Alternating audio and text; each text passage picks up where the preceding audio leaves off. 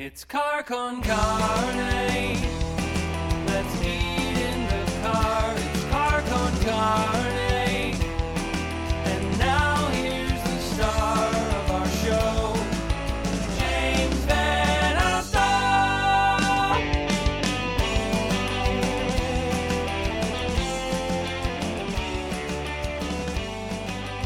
And Felix, the house cat, is here. Thanks a lot. I'm happy to be here. It's like my first time being in a radio station in Chicago, which is so crazy. Wait, ever? Ever. That's insane. You are a Chicago resident. You've been doing this since you were like 16 years old. Yeah, long time.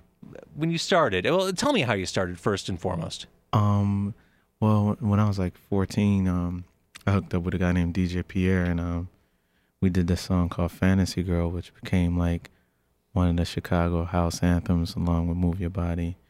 And it just took off. And, you know, Mike Hitman Wilson, Farley Jackmaster Funk, you know, they broke it for me, and then everything just took off from there. Well, so you were there really at the birth. I mean, Chicago is the epicenter of house music. For the layman, for the average person who is really only peripherally, or has a peripheral understanding of what house music is, explain house music.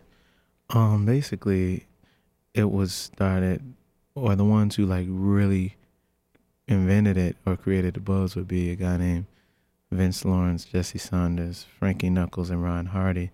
And between those four, it was a style of, it came from the style of like disco and live drum machines being played on disco tracks, you know, and people used to listen to a lot of the music, and they would call them house parties, and it would be house music, and it was one thing led to another, but those were the originators.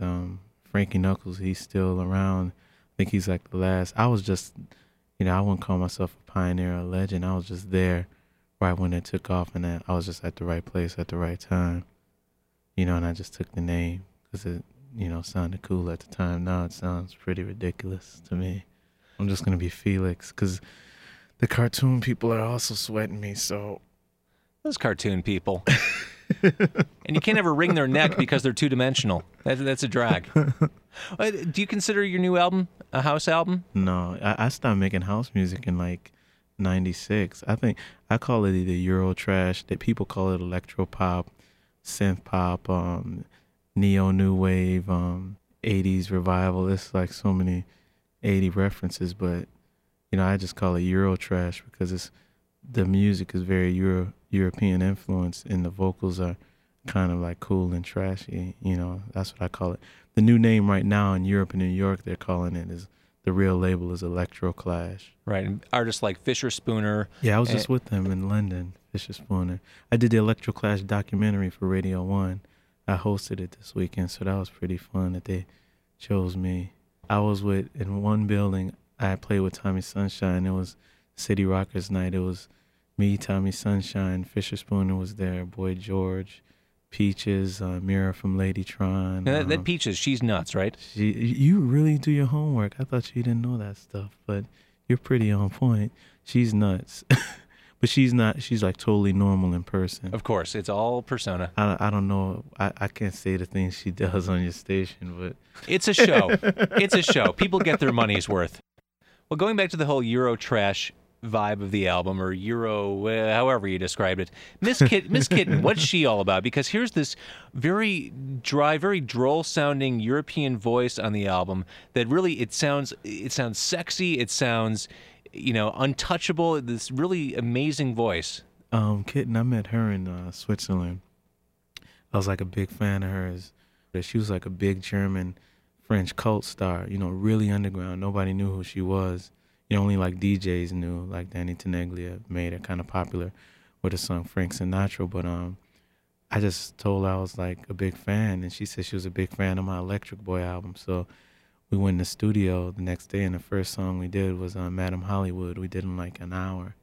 And when she says 90210 on that yeah, it's song, not even Hollywood.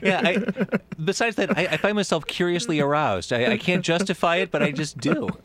This week's Entertainment Weekly, you are as timely as what's on the magazine racks these days. It's the IT list, their annual list of who's it, and they're calling you the IT 80s Revivalist.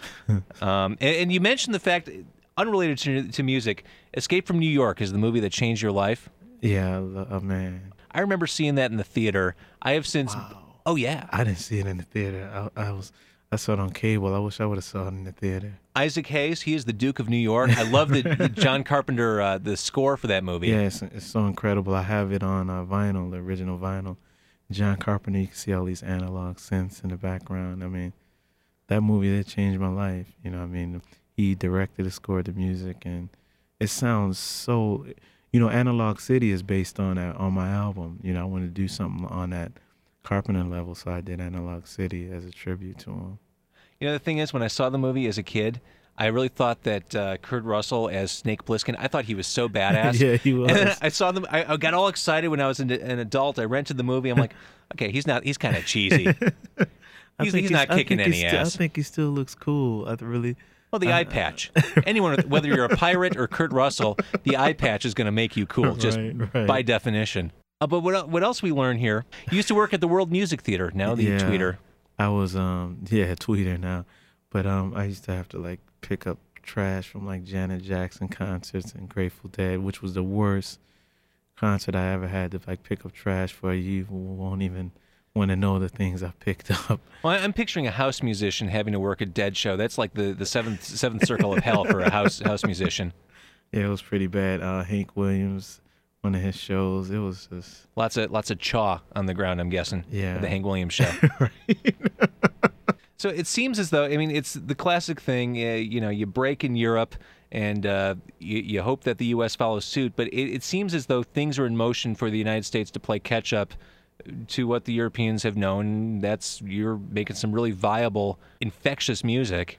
The whole thing with the European American thing, it bothered me at first, and then after a while, I just said, I said America probably never know who I am, and I just have to be happy being a nobody here and a somebody in Europe, and I was at peace with that. And then, when Emperor Norton came and wanted to license the album, I said, who are Emperor Norton? And, to be honest, they probably don't even know who I am. And when they told me Ladytron was on the label, I'm like, okay, they're great. Let them put it out.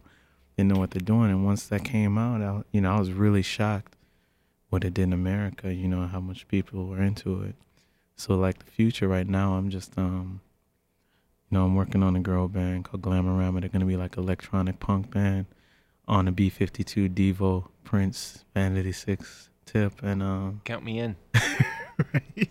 All right, well, Felix the Housecat, again, this album, it's fun, it's refreshing, it's truly a breath of fresh air. Thanks a lot, man. I really appreciate it. I mean, the good thing, I hope, is like the whole Electroclash movement, like Fisher Spooner, Ladytron, Peaches, Chicks on Speed, all these groups can make good music, and I'm sure they will, and keep it going without sounding dated but sounding new at the same time.